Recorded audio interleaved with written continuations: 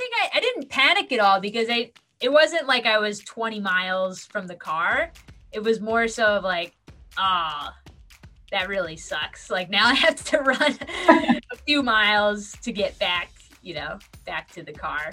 And it was definitely, for sure, there was exhaustion. I mean, at that point, it was pushing. I finished in 18 hours. So I think when I got back to the top of the South Rim, it was over 17 hours. So no time to cry. You just had to keep going to the car.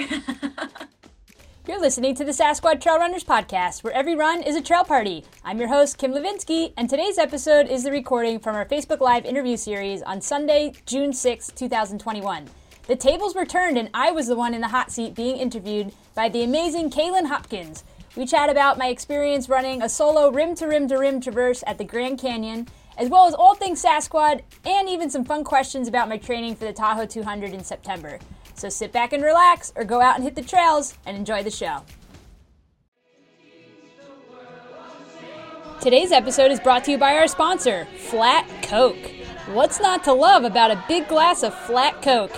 Perfectly flat and free of carbonation, a big glass of Flat Coke at mile 42 is exactly what you need to keep powering through your ultra.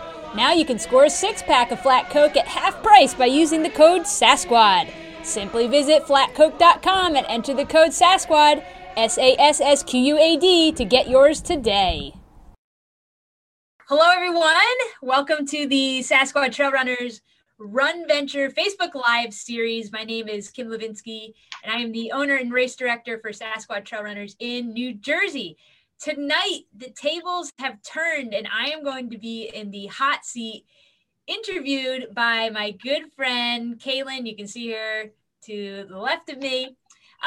Before we jump into the interview, let me share a few updates on what's going on in the wonderful world of Sasquatch trail running. Catch you all up. So our next trail party is on June 27th. It's coming in hot. We're going down to the Burlington County Fairgrounds for the Midnight. I know, right? It's like this trail. And we now have over 100 people signed up for that race, which is so exciting. Last year we had about 60 or so finishers for the race. So to already be crossed that participant number is very, very exciting. We can't wait to get out there with you. You can sign up for that on ultrasignup.com. We've got 12 hours, 6 hours, 3 hours, or 5K. That course is pancake flat. There's like less than 100 feet of gain in the 2.5 mile loops. I think it's even less. It's like 50 or 60. It's flat, it's grass, it's a cross-country course. So you can really rack up some great miles and get in some night running, some practice for that. If you've never done it before, this is a really great opportunity to try that. After that race, we're headed to the South Mountain Reservation in Millburn, New Jersey for our annual Fat Sass Switchback Challenge. Now, this is the total opposite of the midnight race. This course is 1 mile long. It's 300 feet up and then 300 feet down. So you want to try to do that as many times as you can in 6 hours, 3 hours, or you can just do 3 loops to get a 5K. Then this is so exciting. We announced this a week or two ago. We're going up to New York for our very first race in New York. We're going to Harriman State Park in Tuxedo. That is on Saturday, July 31st. We're having a trail half marathon and a 7-miler. Now this race, I'm telling you, I'll be up front with you. It's going to sell out. So if you haven't signed up for that, please get on and sign up. We are limited to 150 runners. We are more than halfway full already, and they are not allowing race day signups for that. So sign up online, ultrasignup.com. We are supporting our great friends, the New York, New Jersey Trail Conference, and are raising funds for their current project, which is to rebuild the historic Ramapo Dunderberg Trail, which we are using for that race. Okay, for the interviews, we've got a few coming up that are awesome. So June 16th, we're going to be sitting down with Stephanie Langner, who will be sharing about her upcoming through hike of the Pacific Crest Trail. So you don't want to miss that. That's on June 16th. June 30th, we're sitting down with the fabulous Rebecca Fitzgerald. She is the superintendent at High Point State Park, which is in Northwest New Jersey, and she is a very dear friend to Sasquatch. She's going to have so many great stories. You don't want to miss that interview. And then lastly, what we have lined up for the summer so far, we're going to get more, but right now through July 14th, we are going to interview sports dietitian Dina Griffin, aka the Nutrition Mechanic. So definitely don't want to miss that. bring all of your nutrition, hydration questions for a really fun evening. You can learn more about the rest of our events for 2021 on our website, which is sasquatchtrailrunning.com. So, okay, Kaylin, I'm done. I'm going to let you take the reins, and Yay. You're in charge from this point out. I will say that everybody watching, if you're on the live chat, you can drop your questions throughout the evening, and I will relay them to Kaylin. She's gonna focus on interview, and I can check into the chat every now and then. So, okay, Kaylin, all you. All right, I'm so excited. Number 1, rim to rim to rim. Number 2, Tahoe 200, 200 miles. And number 3, let's get into a little bit about who Kim Levinsky is as a person. I get asked this often. I mean, I've gotten to know you actually since the first time that I was on your show podcast. Yes. And so this is really exciting. And the other really cool thing about this is a few days ago, or maybe even a week ago, Sasquatch put out their questions that anyone could ask you. So I'll be shouting out people that put their questions in here so you can answer them directly. You probably know them and their personalities and what kind of answers they're really looking for. But it's really cool, and we'll try to make this as interactive as possible with the audience. So awesome. With that said, are you excited? I am so excited. I'm so excited. And I forgot to mention before, you alluded to it. So Kaylin was one of our first guests last year, and she was talking about her rim to rim to rim adventure in the Grand Canyon. And so I thought it was only fitting to invite her on to ask the questions to me. So I'm so excited to chat with you about this. We've talked a lot about rim to rim to rim, but it'll be fun to share it now with everybody else. So take it away, my friend. Yeah, absolutely. I mean, it's so interesting to tell someone about it and then hear their experience back and see like what worked and what didn't. And so I'm really excited. So let's first start off with simply, when did you go to Arizona? Yes. Okay. So this was about a month or two ago in April. And I did the rim to rim to rim. It was on April 14th. The original reason going out there, it was a father-daughter trip to visit some family members who live in Las Vegas. So I love that. We went out there, and I told my family, I said, I'm coming, but the number one thing on my list is rim to rim to rim. If I'm out there, I want to do that. So I plan to do that right in the beginning of the week. And then the rest of the time I was with my family in Las Vegas. All right, cool. So April, can you tell us a little bit about what the weather was like? And did that play into the time when you were kind of deciding this is when I'm going to go?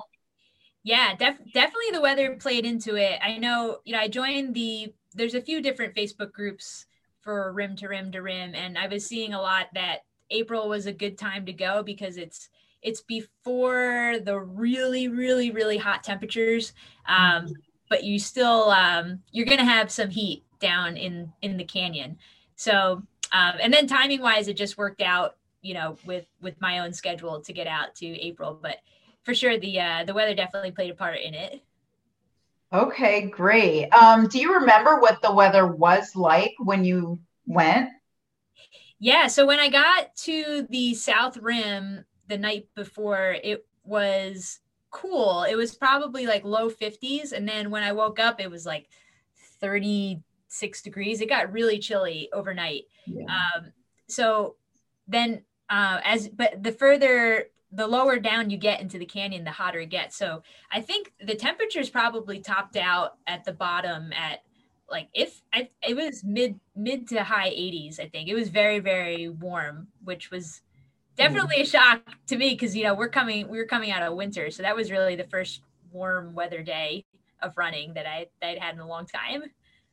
Yeah. And I think, so we've actually talked in the past about some of your running experiences, and heat is kind of a challenge for you. Yeah, Can you tell us a little bit about that? No, I don't love the heat. I don't love it. Once it gets over 85 or so, close to 90, like this weekend, for example. Yeah. It's super hot. I mean, thankfully they truly do have, it's a dry heat, you know, you don't have the humidity that we have here. But yeah, I mean, my favorite temperature to run in is probably like low 60s, like 65 or something. So when it was pushing 90 down in the box, totally exposed, it was very toasty. Yikes. Can you tell me a little bit about why, like what inspired Rim to Rim to Rim? Was this like a bucket list item, or was this just something like, okay, this is good training, or what was the whole thought process behind it?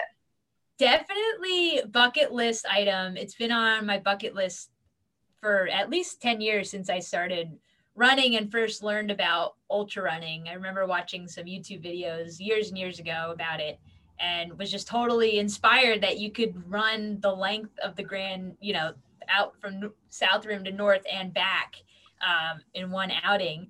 And then, of course, your run venture was totally inspirational to me to have a personal connection to it. And then I also have another friend who I just met last year through trail running. Her name is Lena Peterson. And she had just done Rim to Rim to Rim like 2 weeks before I went out. So that was super helpful as well to like get on the phone with her. She had just been there, you know, hearing about trail conditions and what, you know, water spots were open and not and whatnot. But yeah, for sure it was major bucket list checking off with this run venture. Awesome. And so, okay, so was it just high on your bucket list? Like, what was your why for doing it? Just because it was hot, like why now versus, okay, I want to go to another state, or you know, how did you prioritize this trip? Because there's a million places you can run. That's amazing, whether it's US or overseas. Why now? Yeah. That's a good question too. I think it was a combination of wanting to get out to do the trip with my dad to Las Vegas. We hadn't seen those family members in, I think my cousin said it was like 19 years since we'd seen them. They used to live in New Jersey and then they moved out to Vegas, and we just haven't seen each other. So we had reconnected through the pandemic, just getting back in touch. And for months they had been asking, you know, you got to come to Vegas. You got to come to Vegas. And, you know, I started putting the pieces together. Well, Vegas is not that far from the Grand Canyon, and this would be an awesome opportunity to do something I wanted to do for a long time. And then with training for Tahoe 200, I thought, man, this would be such a great experience, you know, to do it self-supported and alone. You know, great training.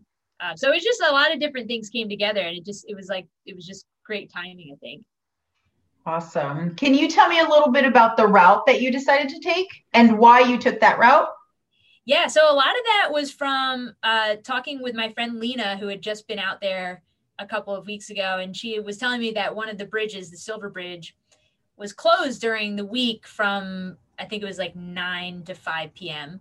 And so we were making plans on, you know, I was asking her advice and all that. And so I finally settled on, okay, I'll start by coming down the South Kaibab Trail, crossing over the Silver Bridge in the early morning, and then going up to North Rim, coming back. And in my mind, I thought, like, surely I'll be back by 5 o'clock and I won't be able to go back over that bridge. That's not what happened. But by that point, I was like, well, I'll just stick with the original plan and go up the other side to finish. So I was able to get both trails in. But yeah, I mean, it worked out, right? It worked out. I'm sorry, I misspoke. I went down Bright Angel and then up South Kaibab Trail. So the Bright Angel one, that's where that Silver Bridge is at on the other side. And how many miles did that come out to? Well, it should have been in the mid 40s, I think. I'm not sure what the final, it's probably different depending on, you know, your GPS and all that. But what I did was, so I parked basically in the middle of the two trailheads on the South Rim. So in my mind, the original plan was, okay, I'll park in the middle, I'll run to Bright Angel, go down, out and back, I'll come up South Kaibab, and then there's shuttles running, right? So there was going to be a shuttle that was supposed to take me from the South Kaibab Trail back to my car in Grand Canyon Village. That's not what happened. I missed the shuttle by about an hour. So I had to get back to my car, obviously. So it ended up being a complete loop, which was close to 53, 54 miles or so. Kaylin, I am seeing a question in here that's coming. It's like perfect timing from Anthony Longano. And sure. He said, I saw in the video that your plans got messed up and you missed the time for the shuttle back to the car. How did you not totally panic? You seem chill in your wonderful video, or was that just exhaustion with a winky face? So I don't think I didn't panic at all, because it wasn't like I was 20 miles from the car. It was more so of like, that really sucks. Like now I have to run a few miles to get back to the car. And it was definitely, for sure, there was exhaustion. I mean, at that point it was pushing, I finished in 18 hours. So I think when I got back to the top of the South Rim, it was over 17 hours. So no time to cry. You just had to keep going to the car. Yeah. And, I really think that's kind of a testament to who you are kind of as an endurance athlete, right? So what's a few extra miles? Bonus miles, right? Exactly. All righty. Can we talk a little bit about your planning process? How did you, I know that we had spoken and you spoke to your other friend that had done it 2 weeks ago, but there's definitely components that you had to do on your own. And plus you also had gone out to Las Vegas, I believe, with your dad. Uh-huh. Tell us a little bit about all of that, and then some of your sleeping accommodations. Yes, your glamping accommodations. Yeah, the glamping. Yeah. Yes. Okay, so there are definitely a lot of logistics involved because I was coming from Las Vegas and doing it by myself. So again, a lot of this was it was reading different people's experiences through Facebook, or a lot of so many runners and hikers have really awesome blogs online. So that was really helpful to read through what people did, talk to you, obviously talk to my friend Lena. And so I think, the logistics of, I had to get from Las Vegas to South Rim. So I ended up renting a car. Actually, I'm throwing this out there for all you guys who travel. I use the app called Turo, Turo. My cousin in Las Vegas told me about it. And it's actually, so you're renting a car directly from people instead of through like Enterprise or Budget, whatever. And it was like way cheaper than getting something at the airport. And it was super convenient because you paid like an extra $20 and they brought the car to my cousin's house. And they did like pick up, drop off. So anyway, side note on that. So I rented the car through the app Turo, drove out to the Grand Canyon. It was about a 4-hour drive or so. And I had camping reservations at the South Rim right there at the Mather, I'm not sure if you pronounce Mather or Mather campgrounds. So I got there and car camped. It was really cold out. So I was planning, to sleep in the car anyway. And then, I started the run. I think it was 4 a.m. when I started. I got up at 3, started at 4 a.m. and then 18 hours later finished it. And then you're alluding to the glamping, right? So I wanted to stay at the South Rim again, but they didn't have availability for another night at the campground. So I went online and the hotels were like crazy expensive all around the South Rim. And I went on the website hipcamp.com, and this glamping accommodations popped up. And I like heard of glamping, but I've never done it before. And there was this picture of like this big cloth, like canvas teepee. And inside is like a big carpet and like this king size bed. And it was only half an hour from the South Rim. And I thought, that actually might be really nice to sleep in a bed, instead of the car. And So that's what I ended up doing. I took a chance on it, and it was very fun. It was freezing cold. It was even colder that night. I think it got down to the low 30s, but they provided it was 4 blankets. And then I had brought my, my quilt, my down quilt for camping, and I was fine. I wasn't cold at all, but, it was a fun first glamping experience. That's super cool. So I'm actually going to kind of tease out some of these details with you. So okay. Let's say I want to go out there, whether it's just rim to rim or the whole shebang back and forth. Tell me, how did you decide, what clothes did you decide to take? Because you don't want to overpack, right? But you don't want to underpack. So tell me a little bit about how you decided what you took as far as clothes, and also tell me what worked and what didn't. These are really good questions. Again, a lot of it was reading what other people did, talking to other people, and looking at the temperatures. But with the Grand Canyon, you really have to look at what the temperatures is going to be in 3 different spots, right? So on the South Rim, where you start, then you have to look at what's going to be the temperature at the bottom, which they call the box, which is where you're running across.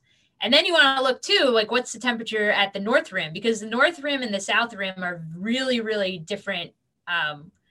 Everything, the climate, the terrain, everything looks very different on either ends.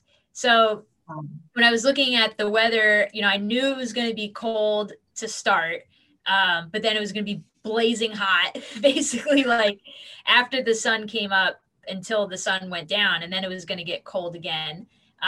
So I love running in shorts, so I was really hoping that I could and would. So I ended up wearing shorts, t-shirt, and then I had a zip-up jacket with a hood, and I also brought a lightweight beanie. And I think I skipped out. I think I had packed the gloves, but I didn't end up using them, just having them just in case. So that's what I ended up doing for the weather. And it was perfect. It worked out really well, temperature wise with the clothing that I had. Awesome. Let's tease out now a little bit more on how you decided with your nutrition. I know for me, when I had done it, I just focused on calories. And I don't know if that was the best or not. Please share with us, what do you think worked and didn't work, and how you kind of did your whole thought process of what you're going to pack? Awesome. Yeah. And I'll hit another question that's in the chat from Rohini, wants to know about hydration. What was the plan for water, which is a really good question for the Grand Canyon. Yeah. So for nutrition, calories, this was definitely the longest self-supported thing I had ever done. And, a lot of it was chatting with you, trying to figure out, okay, how many calories per hour should I shoot for?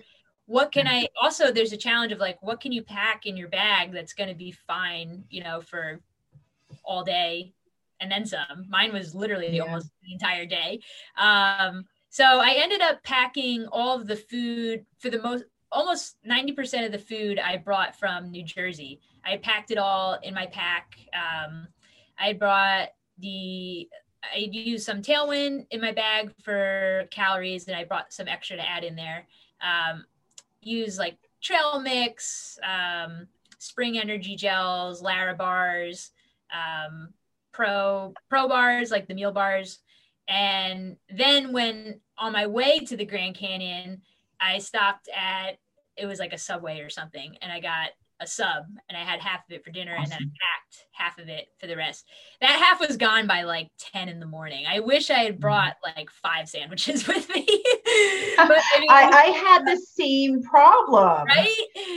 Right. Yeah. So in hindsight, or going forward, what would you recommend to people? Even if they're just doing one or both, I haven't put my finger on it exactly, but what would you recommend? Yeah. In terms of food, you mean with nutrition?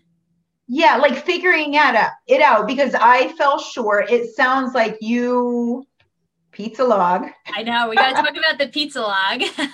Yeah. But it sounds like you maybe could have benefited from a little extra. I think so. What do you think? did you go by calories? Did you just kind of think of, okay, I'm going to be out there breakfast, lunch, and dinner, and I need this much food? Or what was that whole thought process as far as like quantity? Right. I think my calorie estimations per hour were pretty good. Like with the self-supported stuff, I try to do 250 calories per hour is what I pack. I usually don't get that much, but I want to err on the side of like packing more. Which that would have worked great if I had finished, in less time than I thought, like, less anticipated time. But that's the way it goes sometimes. And then just the timing wise, when I came through Phantom Ranch on my way back, I had missed that window of where they were selling the your famous lemonade. I know I didn't get to buy it. But I'll tell this story now about the pizza log. This is absolutely. So, like I said, I was coming through Phantom Ranch and I was talking with a maintenance worker there. And he's like, "Oh, you just missed the store. It was closed. How are you doing?" We were talking and he's like, "I can't believe you're out here by yourself. Like, whatever you need, you tell me, what do you need?" And I said, "I would love if you've got some food that's not like Larabar or a running gel or something." He's like, "Absolutely. Come on over. We'll hook you up." So he brought me over to his, it was like a cabin or office or whatnot. And he brought out this bag of biscuits. It was just a bag of biscuits. He's like, "Come on, you can take the bag of biscuits." I was like, "Oh, this is great." And then his friend next to him was like, "Don't give her those biscuits. Like, put those biscuits away. We're going to give her something much better." And he pulls out this tinfoil wrapped package. And I was like, "Oh, what's this?" And I opened it up. And it's a pizza log. If you don't know what that is, it's basically like French bread pizza. And Kaylin was telling us all about her pizza logs when she was last on the interview. And it was so funny, like just the irony of it all, that I got a pizza log at the Grand Canyon. I was there with you in spirit. You were there. That's awesome. Yes. I want to ask you, okay, back to this whole planning stage, because I think like that's really what makes or breaks a really fantastic trip. Because, right, like we know the Grand Canyon is mind-blowing, right? And we want to experience it. But really, I want to dig just a little bit deeper, and let's talk a little bit about what gear you decided to take as far as like what size bladder, night lights, what size bag, did you use trekking poles, sneakers versus hiking shoes, gaiters versus not, a little bit more about that. Ooh, good stuff right here. Okay, so gear wise, I brought my regular, my newer bag. I got it a couple of months ago. It has 14-liter capacity for gear and storage. Mm-hmm. And then in the back, you can put a 2-liter hydration bladder, which I started with completely full. And then I also brought the Be-Free Katahdin water filter to have with me. And I'm sorry, Rahini, I didn't answer your question before. I can answer it now about the hydration. So I started with the 2 liters full of water, and then pretty much, I was just keeping an eye on that. I knew which water stops were turned on and turned off. And so I just made sure, like, I was checking my bladder in the pack to make sure that I had enough water. And when I was running low, I filled it up at the opportunity. But I was really surprised, like, most of the water sources were on. I think there were only a couple that were off. And then there were so many access points to the Colorado River where I could easily filter water if I needed to. I never got to that point. I never ran out of water. But it was just nice knowing that I was never far from the river to filter the bottle. But yeah, other gear, definitely brought my trekking poles. They came in very handy. I think I definitely use them for the way down. I put them away going across the box till I was probably only a quarter of a way from the North Rim, and then I pulled them out for the big climb up the North Rim, and then obviously used them again to get out the South Rim. What else? What other, you asked a few other. Sneakers. Okay, so shoes and gaiters. Oh, Thoughts? Yeah, for sure gaiters. I was told that it was like, definitely wear gaiters to keep out the sand, which I'm so glad I did. They really did a good job. There were a couple sections, like right before you cross the Silver Bridge, coming off of Bright Angel Trail, it just turned into like a beach. It was so sandy. And I remember thinking like, oh man, I'm so glad I have the gaiters. I did clean off my shoes when I had come off of the North Rim right before crossing back over the box. But the gaiters did a really good job of keeping everything out. And then sneakers, I ended up wearing my Hoka Challengers, which is more of like a crossover shoe for trail and road. Because people, this was my first experience doing, I guess we can call them West Coast trails. And they are not technical. There are like no rocks and roots compared to our East Coast trails here. So I feel like you could kind of get away with, if you really wanted to wear road shoes, like the Hoka Cliftons. I think probably the crossover was a good choice. I was happy with it and my feet were happy.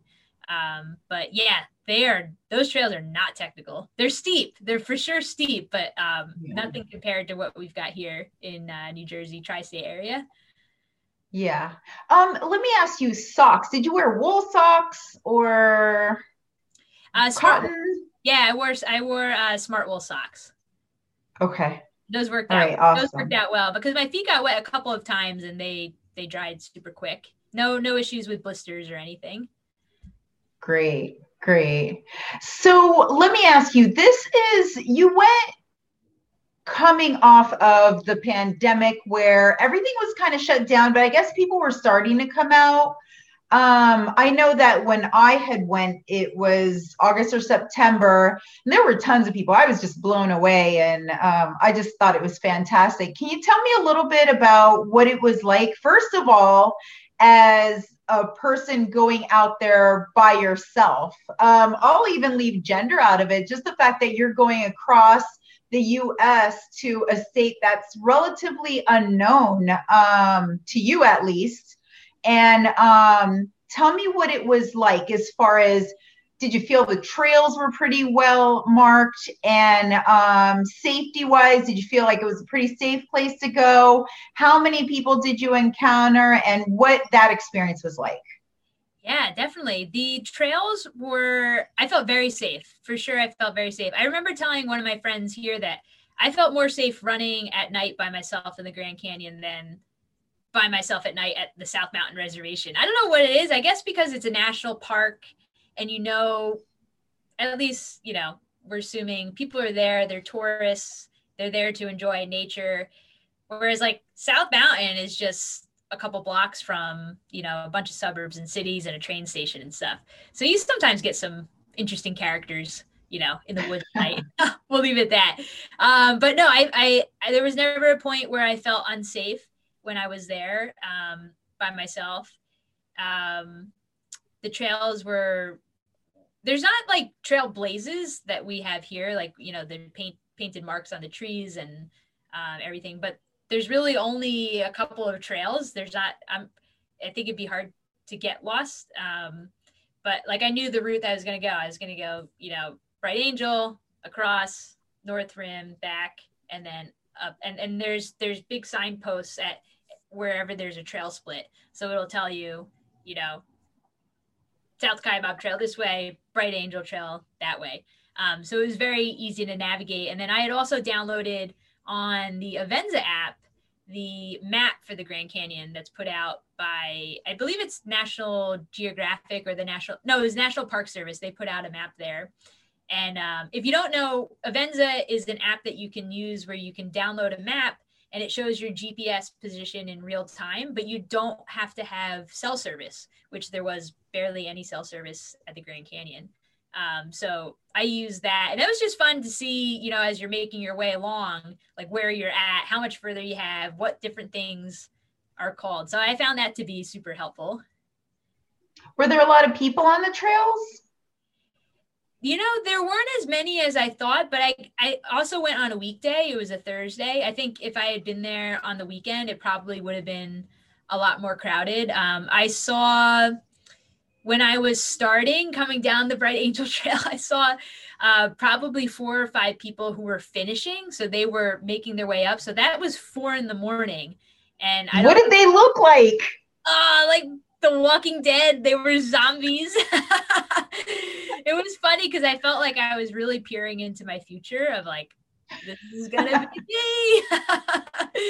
But yeah, other than that though, I saw a couple of people on the trail, but I went hours, like 3 to 6 hours at a time with not seeing anybody, which was fine. I mean, I wasn't bothered by it. I was surprised. I thought I was going to see more, but I guess maybe being a weekday, it's not as busy as what it would be on the weekend, Nice. So did you have that zombie effect towards the end? I mean, were you just dying or because I saw the video. And by the way, if people haven't seen your video, it's so well done. It truly shows your personality. I mean, you're always happy and taking the best out of every situation. So how can people find that video? But also tell me, what was the end like? And don't just give me the fluffy, I'm Smiley Kim. Tell us really, like, what would someone like me be in for? Yeah, so you can find the video on YouTube. Just search for Kim Levinsky and it'll pop up, rim to rim to rim. What was it truly like? I can genuinely say that I was enjoying myself the entire time. I was obviously really tired. Like the climb out of the Grand Canyon, like finishing, and then, realizing, oh, I'm going to have to pull this headlamp out again. And then realizing like, oh, I'm not going to make the shuttle. Like, oh, I'm going to have to run back to the car. Like those moments were, it was like almost, when things are like bad, it's comical. I felt like I was able to laugh about it where, I mean, there's nothing you can do. What are you going to do? Like call an Uber to come get you from the bottom? I'm sure some people wish. So it was fun. And I think also too, like having the GoPro making the video, it passed the time as well. Like it was just fun. I really, really had a very fun time. Another part of it was I have a Garmin InReach, which is a satellite tracker, which I use for safety. And you can send text messages out on it. So my very good friend, Mama Beck, Rebecca Constant, she was on the other end of that. And I was sending her updates. She's usually my safety buddy, where if I'm going out somewhere alone, I'm letting her know, like, this is what time I think I'll be done. This is where I'm going to be, yada, yada. So, she's checking in on me and I'm telling her, oh, I think it's going to be a little later than I thought. And also there's the time change too. So I was 3 hours behind her. So when it was like, I finished at 11 p.m. and it was, 12:01, it was 2 a.m. here in New York. But she was such a great friend, keeping track of me. But yeah, I would say genuinely, I did really enjoy it. There were moments where I was like, this is horrible. But then you just like, seriously, like I just looked around and I mean, you're at the Grand Canyon, like, yeah, it's hard to be, have a bad attitude for more than a minute or two when you're and that's critical. Yeah, that's critical. Like really having not just the right attitude, but realizing that whether you're running or hiking, anywhere you're traveling, you're always going to encounter these unknowns, and how are you going to manage them? And I think like really having that positive attitude makes a difference. Tell me a little bit about your training. What did and didn't work? So training to prepare for the Grand Canyon? Yes. Okay. Yeah, I think, like I mentioned before, this is like everything I'm doing this year is like the end goal is Tahoe 200. So in a way, this was a part of training I mean, it was part of training for Tahoe. But leading up to the Grand Canyon, I was just, trying to do a lot of vert. It's definitely, now having been there, I would say it's really hard to replicate the length and the steepness of the climbs, both at the North Rim and the South Rim. So I think that's really hard to find here in New Jersey, New York. Probably the closest thing I would say would be Mount Tammany with the length of that climb and the steepness. But then again, you have a trade-off of like Tammany is very, very technical. I mean, there's boulders and rocks everywhere, and that's not what the Grand Canyon is like at all. But yeah, just trying to do a bunch of, repeats at Mount Tammany or the ski slope in Vernon, doing that. But yeah, I would say overall, it's tough to replicate that here on the East Coast, other than just doing repeats of smaller climbs. You're not going to find like I think the climb is like 5,000 feet, in one shot over, 6 to 8 miles, depending on which trail you're at. Let me hit one question. Bailey Lewis asked a few minutes ago about the total elevation gain was 12,200 gain and loss because it was a complete loop. So I got some bonus elevation as well. I think that's right. 10,000 or something, but awesome. Yeah. So let me actually, let's start getting some of the public's input and questions. So okay. One of our Run Venture buddies, Jessica Simao.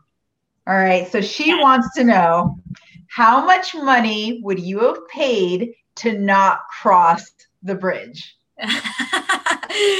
Yeah, so if you watch the YouTube video, there's a very dramatic moment of me crossing the bridge. I don't love crossing bridges. I've learned that I guess it was last fall when I was doing the Seven Summits Traverse, where you cross over Bear Mountain Bridge in New York. You go out to do Anthony's Nose, and then you come back over. And I realized in that moment that I do not enjoy crossing bridges. And the Grand Canyon, there's two large suspension bridges that go over the Colorado River, and then there's a handful of other small ones that are footbridges. But I mean, maybe I was being dramatic in the video, but I really didn't like crossing over the bridge. It's like swaying a little bit. You hear it creaking, and you're over the Colorado River, suspended in the air. But dollar amount, man, I would have paid a lot of money. Maybe somebody could have Ubered. So I'm reading from myself. Yeah. So Steph Shimak, hopefully I'm saying that right. Huh? Shimak. Okay, so which part was the hardest part of the hike, and how did you mentally and physically work through it? And also, did you have cell reception throughout the whole time? And do you wish you would have done anything differently? Okay. Cell reception, I left my phone on airplane mode the entire time. I've heard that there's some cell reception, I think, at the North Rim, but I didn't plan on, calling anyone or Instagram or whatever. So I just left it on airplane mode. I wanted to save the battery. The hardest part, I think there were two challenging parts: climbing up the North Rim. So basically getting to the halfway point. It was so hot. And I think I was also experiencing, I was feeling the elevation, because the North Rim, I think, tops out at 8,000 feet or so when you're all the way at the top. So I was like, man, I guess this is what elevation feels like, because my heart was just pounding. And I know it was a climb, so I was working hard, but my legs weren't super, super fatigued at the level that I felt like my heart was just pounding. So several times I was just like, man, I need to just sit down and let my heart rate come down a little bit. So probably 3 or 4 times climbing up to the North Rim, I just sat down on a rock at the side of the trail and just was waiting to cool off a little bit.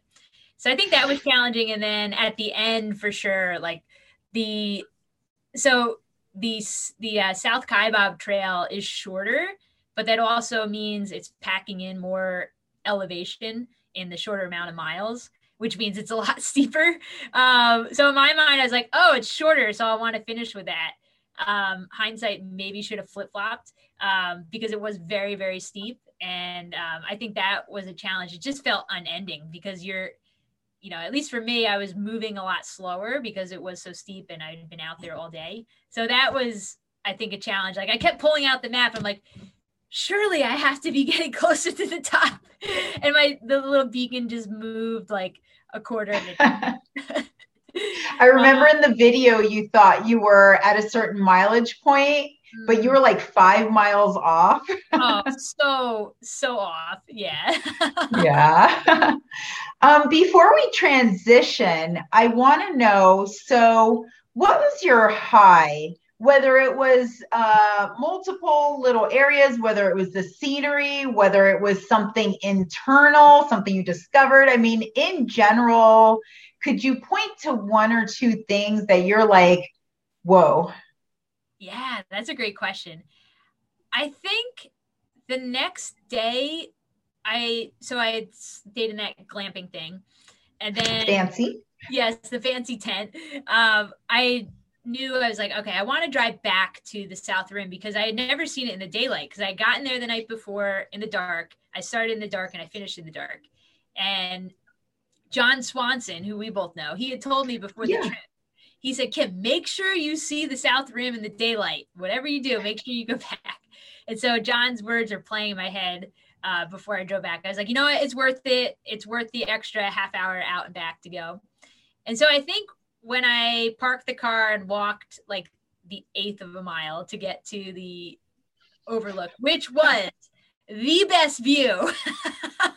It's so funny. It was like less than a 1/4 mile from the parking lot. It's literally the best view that I had the entire time. I mean, hands down. I won't try to tell you there's better views in the Grand Canyon. That view at the South Rim is so majestic and just breathtaking because you see the entire, sweeping view of the Grand Canyon.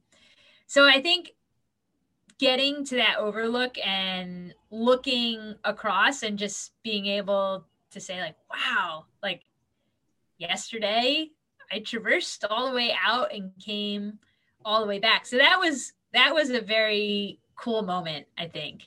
That was definitely a high to have that. And then, I mean, it's literally breathtaking standing there and getting to see those views, So that was awesome. That was for sure a high. I'm really so happy that you got to experience that. Like seriously, every person should take that trip like for themselves and just you grow from it, right? And it's all just experiences and you grow and you build, as was Rim to Rim to Rim for this monster that you're going to be tackling. Tahoe 200. And so it's really cool because I know of a couple of people that have done it, but I don't know that I'd ever want to do it. Who knows? But let's talk about like this whole anticipation and the transition. So Rim to Rim to Rim was prep. And I'm just going to, Craig Bernier. Uh-huh. So he asked, how fast will you ramp up your training load for Tahoe? And how much will you also focus on rest and recovery during your training cycle? What does that look like for Kim? These are good questions, Craig. I will say to those of you who are in the live chat, there are some more questions about Rim to Rim. We will get there. Sorry. No, it's good. It's good. We'll hit them. So if you ask questions, don't worry. We'll get back to them. Okay. So training for Tahoe. It's definitely, I think the Rim to Rim to Rim was kind of the kickoff of like, all right, let's really start to kick this into high gear. And so now it's trying to get out, I've like runs during the week, but on the weekends, just trying to do a lot of time on feet and getting as much vert climbing experience as possible. Recovery, I'm getting better at it. I will say that. I think I'm getting a lot better at it this past year. I'm learning a lot. I have to give a shout out to Kim Fong, who I think is watching. She did acupuncture on me first time. I've never had it done. I did that earlier this week, and it was so great. Oh my gosh, she is a miracle worker. I felt like $1 million afterwards. So you can reach out to her on social media or look up her practice. It's called Health in Motion over in Westfield, New Jersey. But yeah, for sure, recovery has become really important, especially on the weekends. Like I'll take at least 30 to 45 minutes after each of the I try to do the back-to-backs on the weekends. So doing that afterwards and really spending good time on recovery and nutrition, because the goal is to stay healthy. I kind of joke around it that I feel like this training is kind of like playing with fire a little bit. Like you really have, like, I feel like we're pushing the envelope, but you want to stay healthy, right, at the same time. So it's kind of a tightrope. And that's for any distance that you're running. I feel like, it's relatable for anyone training, but definitely the goal is to stay healthy. So recovery is super important. One of the things that we've actually talked about a lot, and I don't know what the status of the research is, but I think this is on a lot of people's minds when they start to look at expanding their horizon on distance and how long can you endure. So it's not just about your physicality. It's you want to minimize the time that you're sleeping. Ideally, if you have like a certain target. Can you tell me what your thoughts are on that? If you've played around with any sleep deprivation, or where are you at with that part? Are you going to incorporate that in your training? These are such good questions that I'm working through right now with my crew.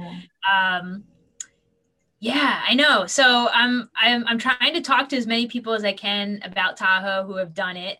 My very good friend, Matt Klein, he is doing the Triple Crown this year, which is Tahoe 200, Bigfoot 200, and Moab 240. It's awesome. Matty Klein, he's the best. So I'm talking to him a lot about Tahoe, trying to listen to as many podcasts as I can about sleep, because I feel like that's probably, besides the distance, obviously, the sleep factor is a really big unknown.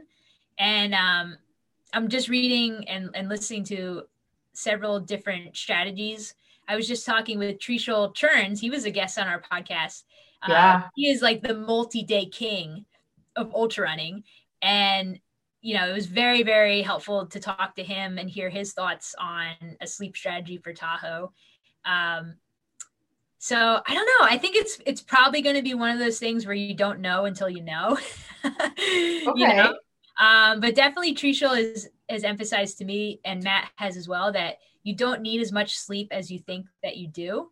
And so I think it'll be important for me to have that mindset going in to it, and just, again, I think it's, and as a crew, my ladies have talked about how, like, that's probably the biggest thing we need to be flexible on is, like, you're just going to find out when you need to sleep and, when you get to that point. So I'm not sure what it's going to look like yet.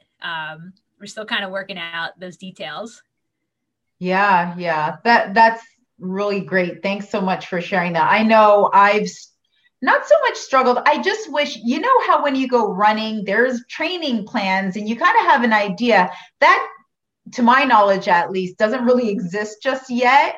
And even though with running plans, they can be individualized to whether you have a specific target or whether you have like a certain time frame, and do you need more sleep or less sleep during certain, whether you're a 20-year-old, 30-year-old, or 50-year-old, who knows. But one thing that I struggled with my multi-day event on the AT was hallucination. So I want to really talk about the mental part of it. And I'll just point out, so this question comes from Ramon Burmo. He said, what hallucinations will you expect, and how soon into the race do you think they'll happen? Have you ever hallucinated? And, this is tricky, right, with the sleep. So what are your thoughts on that? Well, Matt Klein said there will definitely be hallucinations, so I'll take his word for that. The only semi kind of, I don't know. It was borderline hallucinating. In the 100 I did in September, I was running with my friend Grace in the middle of the night, and I thought I saw this guy wearing a Superman cape further down the road, and I was like, what's that guy doing with the cape? What? And Grace is like, I don't think there's anybody there. I said, no, he has the cape on, don't you see it? It was just the shadows of the trees.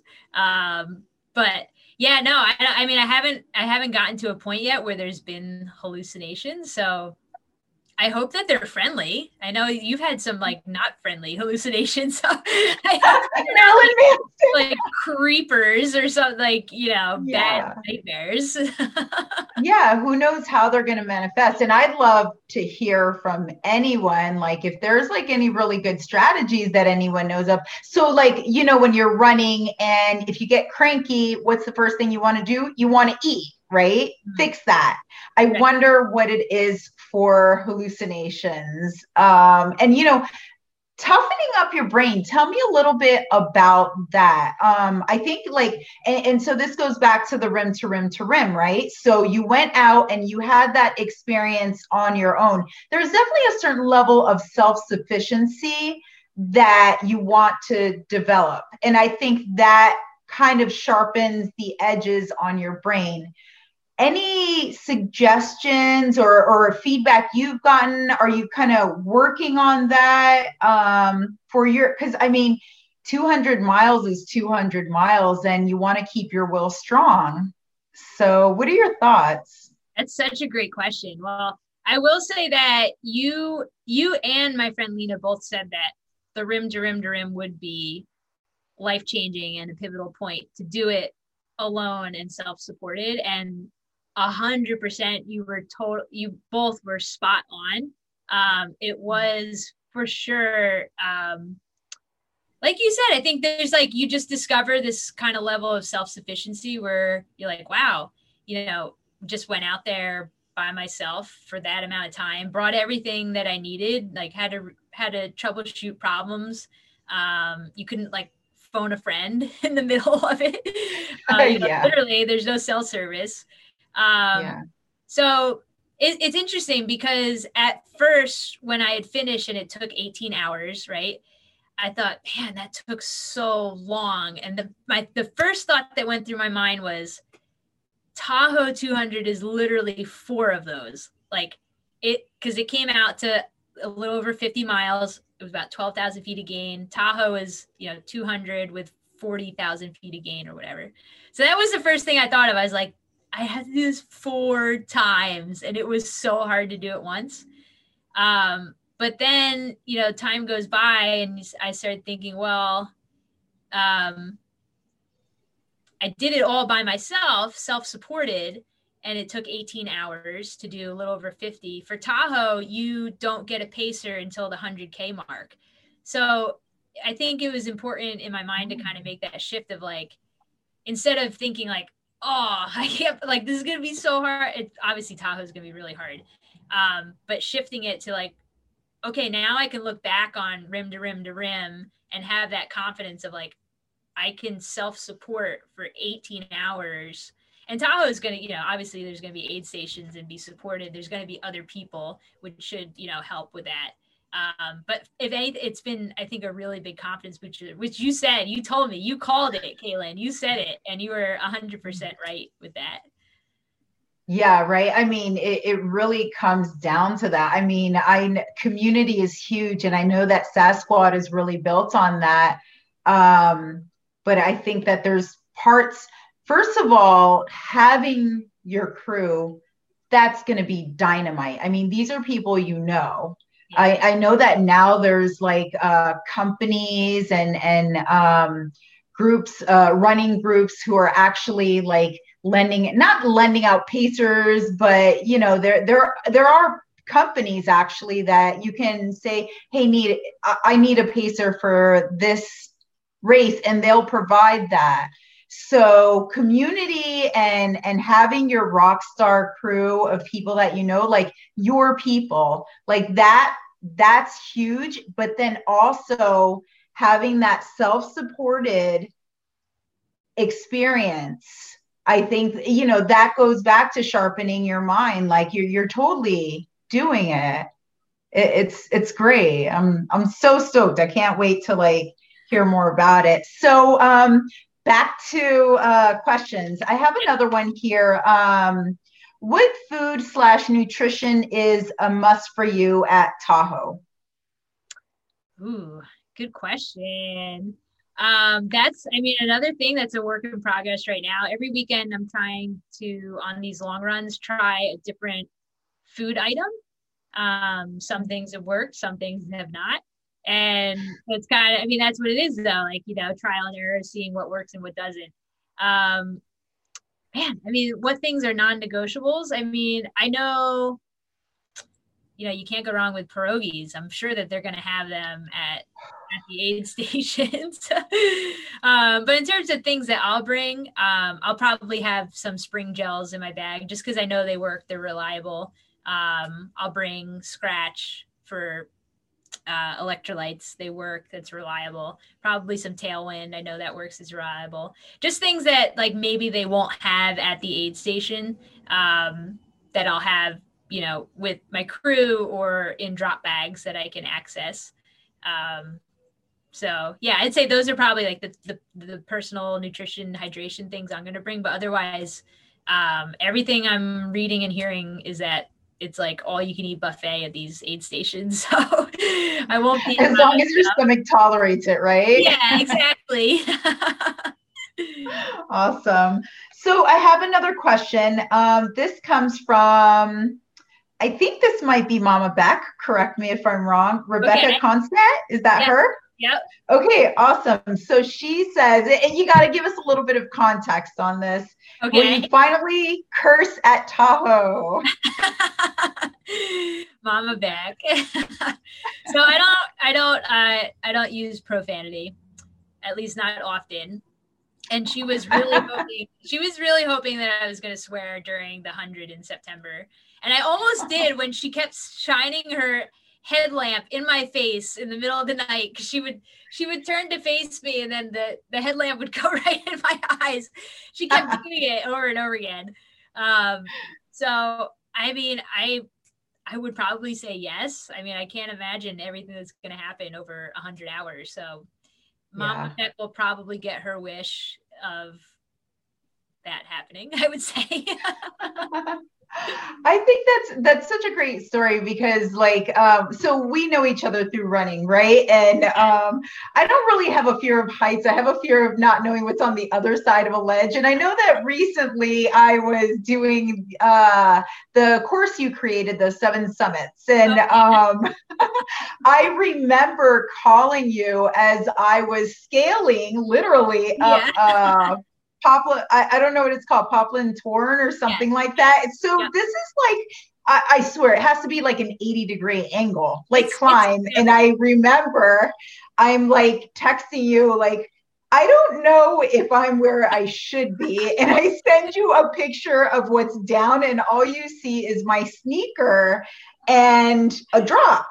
Right. And then I send you a picture up and all you see is an overhang. And like, it's just, you know, this really goes to who you are as a person. You actually, and I had no idea, you were in church and you stopped to like help me navigate this. I was like, oh, I think I'm kind of in trouble here. And I mean, you took me to the GPS and everything. It was awesome. So I love that cursing question. And, you know, it just really goes to who you are as a person. So that's awesome. All right. I think I have another question. Let's see. Okay. So this one comes from, I think, another one of your Sasquatch crew, Michelle Rice. Yes. Dream Team, Michelle. Yay. All right. What are you running away from? Give us some context. It's so funny. Yesterday, some guy on the trail up in the Hudson Valley said the same thing. I was running past him with a couple of friends, and he shouted, "What are you running away from?" Awesome. It's so classic. I don't think I'm running away from anything. I feel like I'm running. It's so cliche. I'm running towards big goals. You know, how cheesy is that? But no, I mean, I don't. I definitely. I mean, running for sure is a stress reliever for me. I think mental health wise, maybe you can put that. You know, I'll give you some. Here you go, Michelle. I'll give you some. Family health. Like, we have a lot of family health issues, right? So that's definitely a driving force with my running, ultra running, is just trying to stay healthy and kind of beat the genetics in my family. So you could say that. I think technically running away from that. I mean, maybe taking it to the extreme a little bit. I have the self-awareness to know that. But yeah, I would say, I know it's cheesy, but definitely I feel very driven, and I think, you know, having some big goals, you're in the same, we've got the same line of kind of that drive, is like, you know, you set these big goals and they're a little bit scary. It's so fun, and I think both of us really, really love the process and the journey, and, you know, training. So that's super fun. You know, I love that. I love that. We scratched below the surface. Yeah. Good question, Michelle. All right. So I think this is a perfect segue to really talk about who you are. So, like, I remember when I was telling you, okay, I'm going to do this big intro, but let's just back up here. You're young. You just hit your 30s a year or two ago, 3 years ago. Yeah. You're a businesswoman. You're an athlete. You're a coach.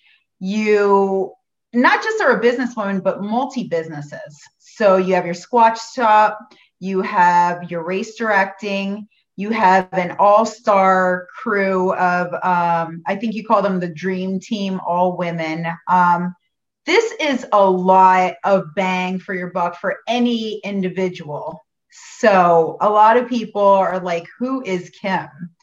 You know, and I think the short time I've known you and through our little run ventures, and I think anyone who runs distances with someone, you can get below the surface and say, this person's kind of full of it, or, oh, this is the real deal. So I'll definitely attest to you're the real deal. So here's some questions. How did you build the SAS Squad community? This question comes from, I'm going to give you their, I guess, URL, Lee Debuzzi. I don't know. Yeah. But tell me a little bit about this community, because I haven't seen it in this state before. I mean, there's small run groups, but you've managed to tackle North Jersey, South Jersey, and yes, there is a Central Jersey. Tell me a little bit about that. Oh, that's such a good question. Again, I mean, it's going to sound so cheesy and cliche, but it's true. And I say it all the time. I love the saying, teamwork makes the dream work. I know it's so cheesy, but it really is. Like, I'm surrounded by, first of all, I have the most supportive family, and I made a note to myself to make sure I said that on camera. Aww. I know I have family watching.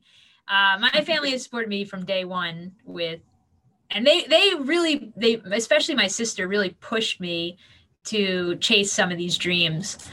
She gave me a kind of a kick in the butt to do it. So I would say, you know, for sure, having a really solid support system has been awesome, because I think, you know, if you're trying to tackle big things and you don't have that support system surrounding you, it's just even more so of a challenge.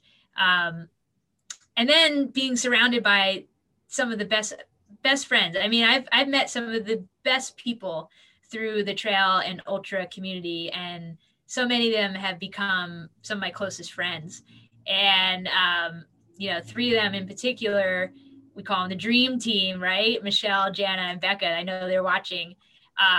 My goodness, none of this would happen without their support. I mean, I don't want people to have the perception of, oh, it's Kim Levinsky building this thing all by herself. It's not, because also behind every race, I mean, you go to any race and you'll see this, there's so many volunteers, and races don't happen without volunteers.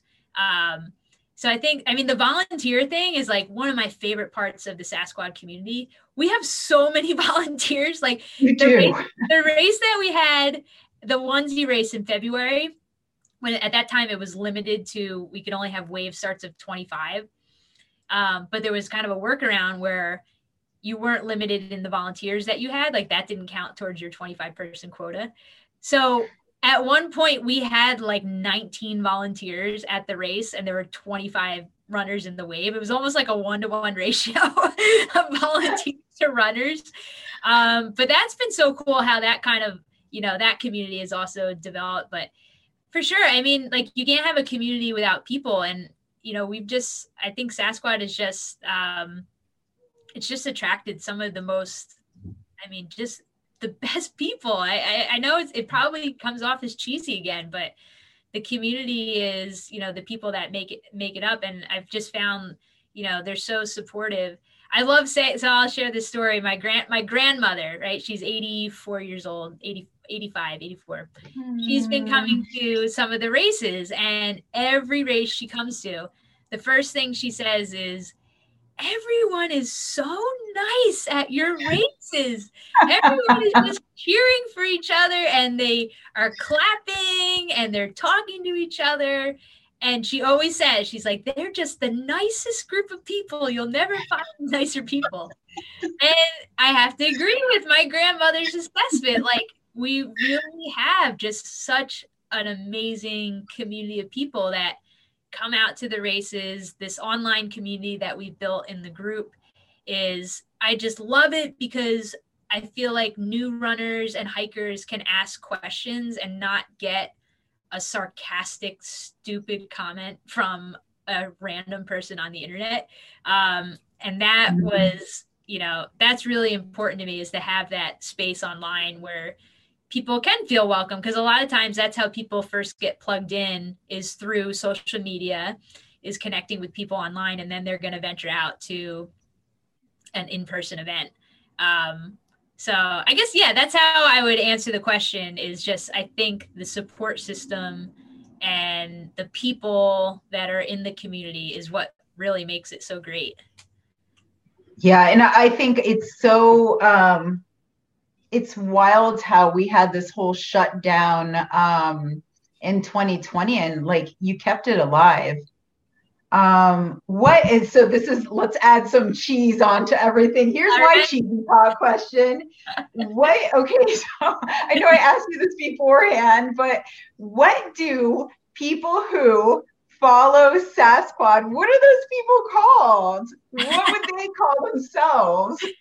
I know. So I've heard the term Sasquatters, which I like. I like that term. I like that. You're, Sasquatters, or like when I see people out on the trails, like, oh, it's a Sasquatter, like, or you'll shout like Sasquatch. Cool. If anyone listening has other suggestions, feel free to share.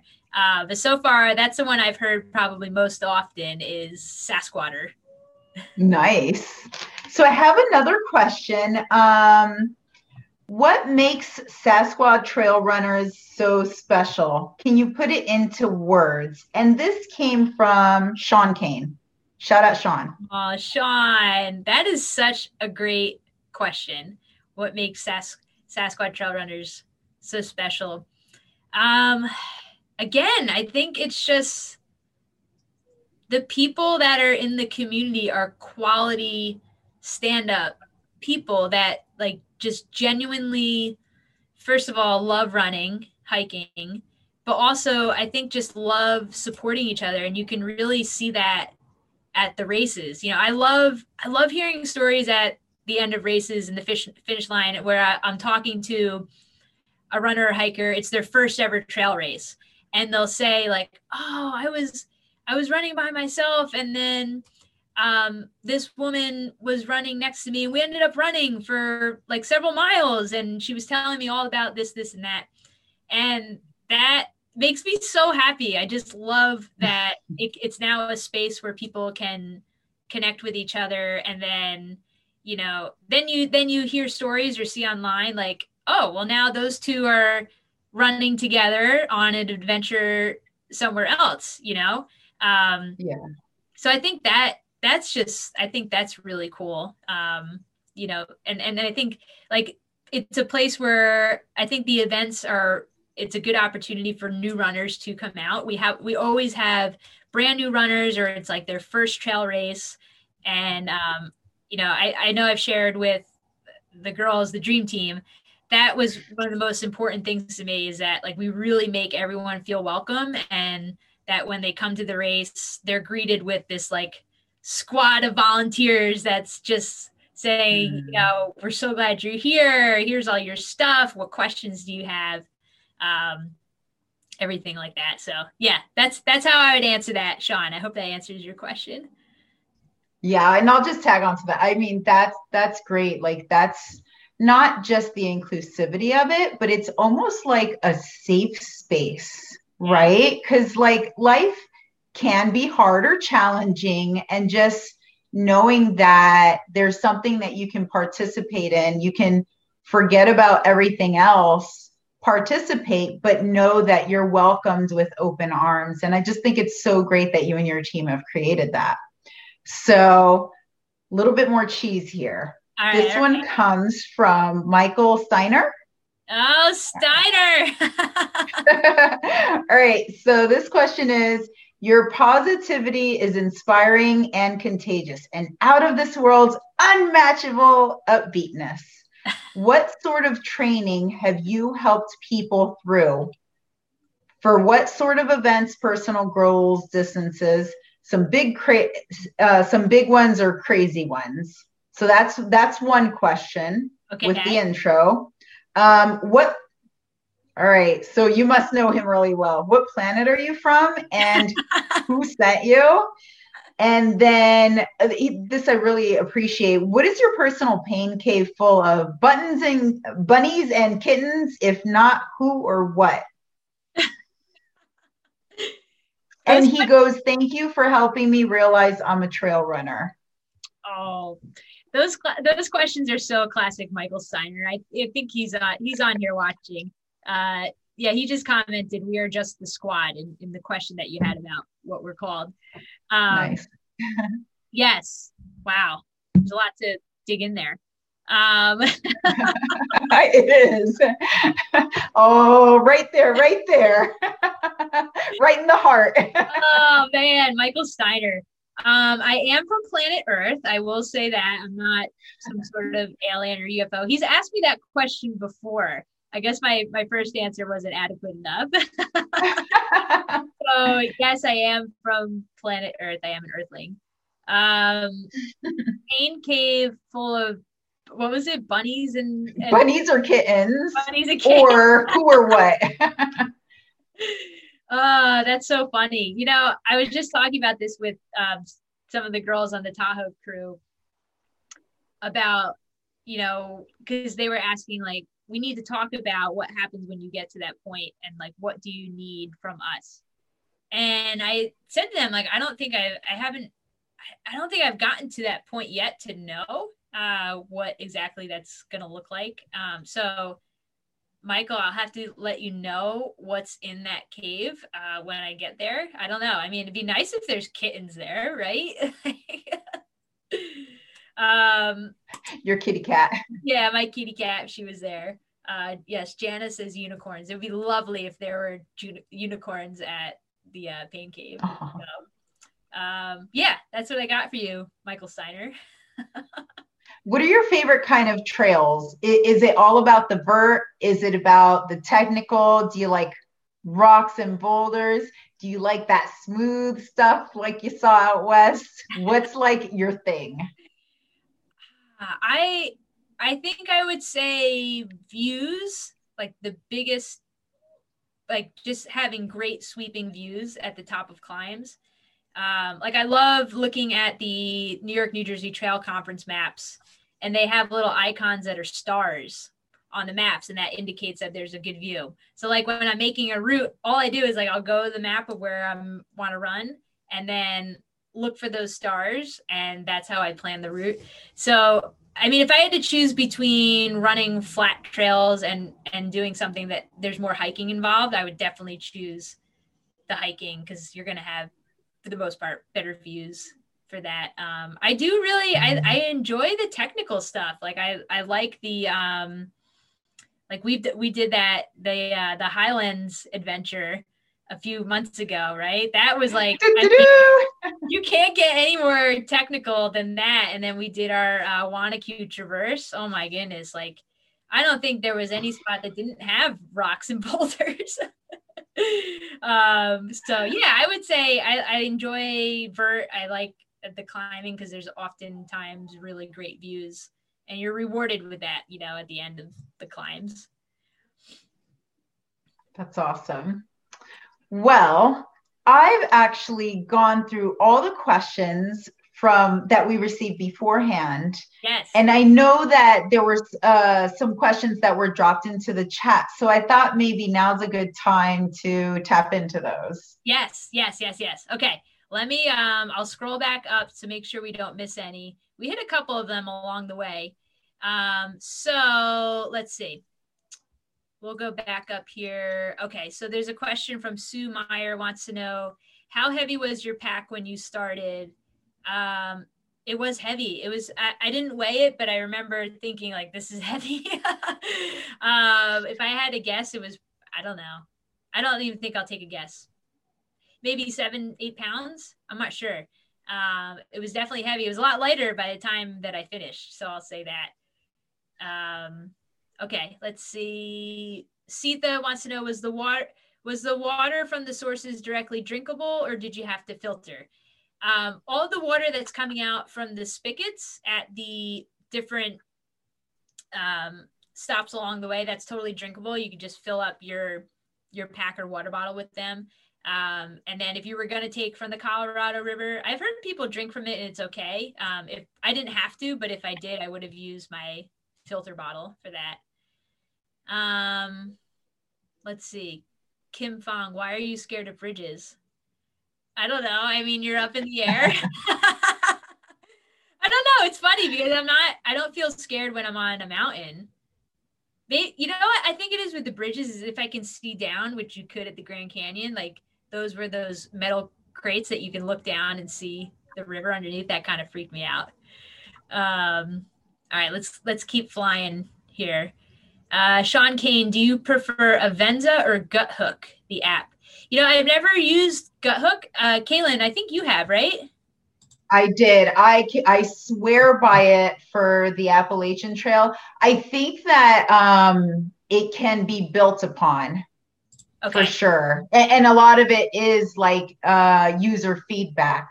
I actually haven't used Avenza, so I don't know that I could really compare. Yeah, I would say Avenza, I really love, especially for our area, the Trail Conference. I'm a broken record with them. They put out the best maps. They're the most accurate mile markers down to the 10th of a mile. So that's why I love Avenza, especially compared to like All Trails. All Trails is great. I like getting route ideas from there, but if I'm out by myself, I'm going to trust Avenza over All Trails. Okay, next one is from Narissa. Most valuable advice or tip you can give if someone mentioned to you they were going to do rim to rim to rim and they didn't watch this. That's a great question. Most valuable tip, I would say probably just bring more food than you think you need. It's better to have more than, I mean, I didn't get to a point where I was like starving and, you know, wanted to eat a rock or anything. But I would say bring more than you think and bring a variety of food, like salty, sweet, savory, you know, so you just have options when you're feeling really hungry. I would say that. Okay, Tim Pfluger wants to know, for the video, did you use the newer GoPro and just the regular GoPro handheld grip? The video was great. Yes, it's the GoPro Hero 9 and it's a handheld I think it's just called like a hand mount, and it screws on there, and it worked really well. Let's see, what else for flying here. Okay, again from Tim. Did you know pretty soon into it that it was going to be a little bit longer than you thought? What time did you get up to North Rim, and when did you pass back through Phantom Ranch? I think I was in denial the whole time because I'm just a dying optimist. Like, probably to a fault, I'm always going to say the glass is half full.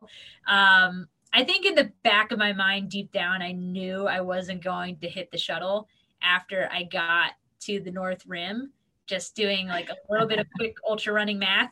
But I was still optimistic, like even to the point where I like crossed over or got to Phantom Ranch. I was like, there's still a chance. And then as I was climbing, I was like, there's no chance. Like, I'm not going to hit the shuttle. But it was helpful to me to not think that far ahead, like to not think about the fact that, I'm going to have to tack on some extra miles. To me, it was kind of like, I tried to look at it as chunks of the trip. So like the first phase was getting down Bright Angel.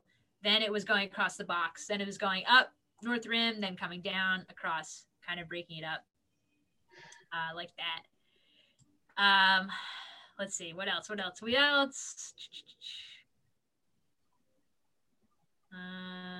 see, any more questions?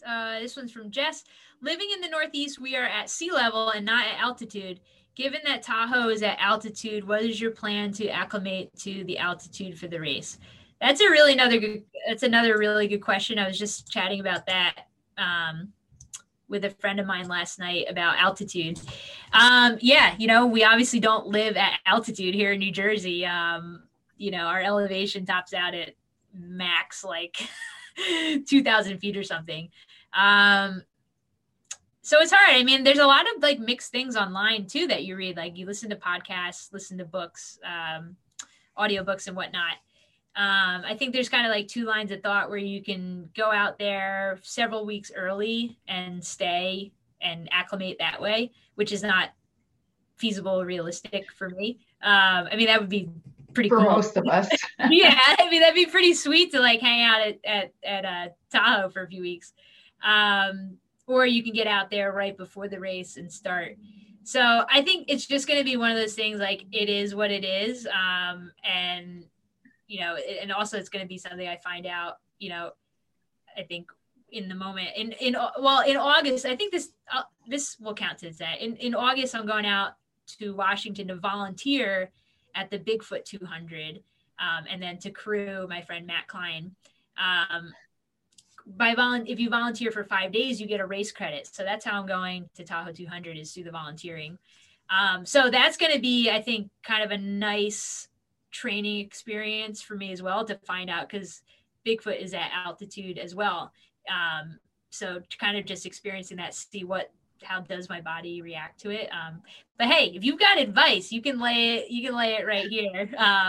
For sure. That's a really good question. Let's see, any other questions?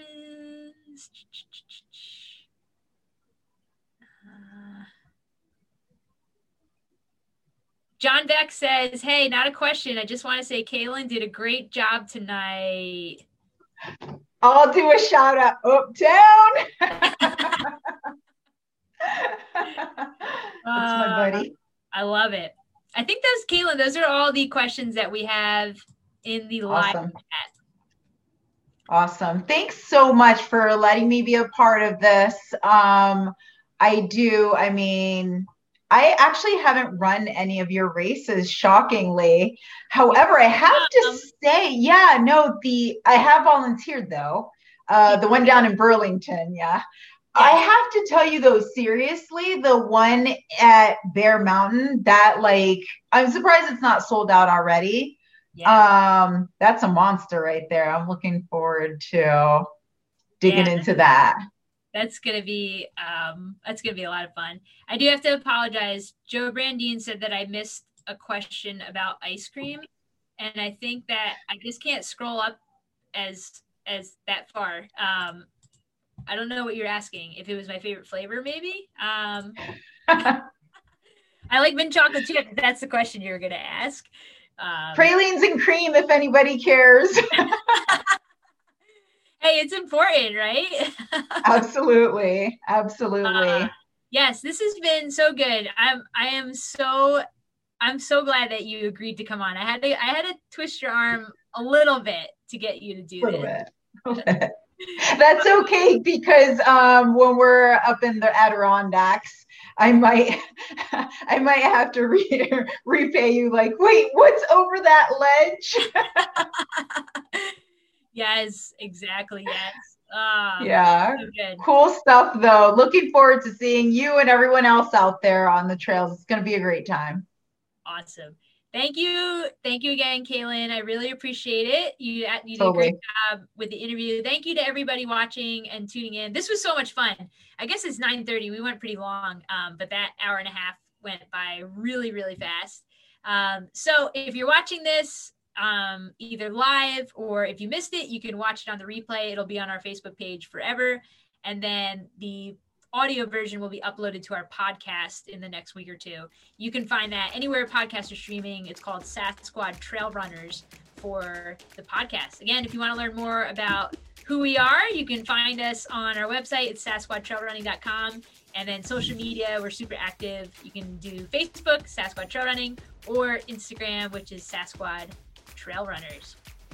Okay, so until we see you again, everybody, keep it squatchy.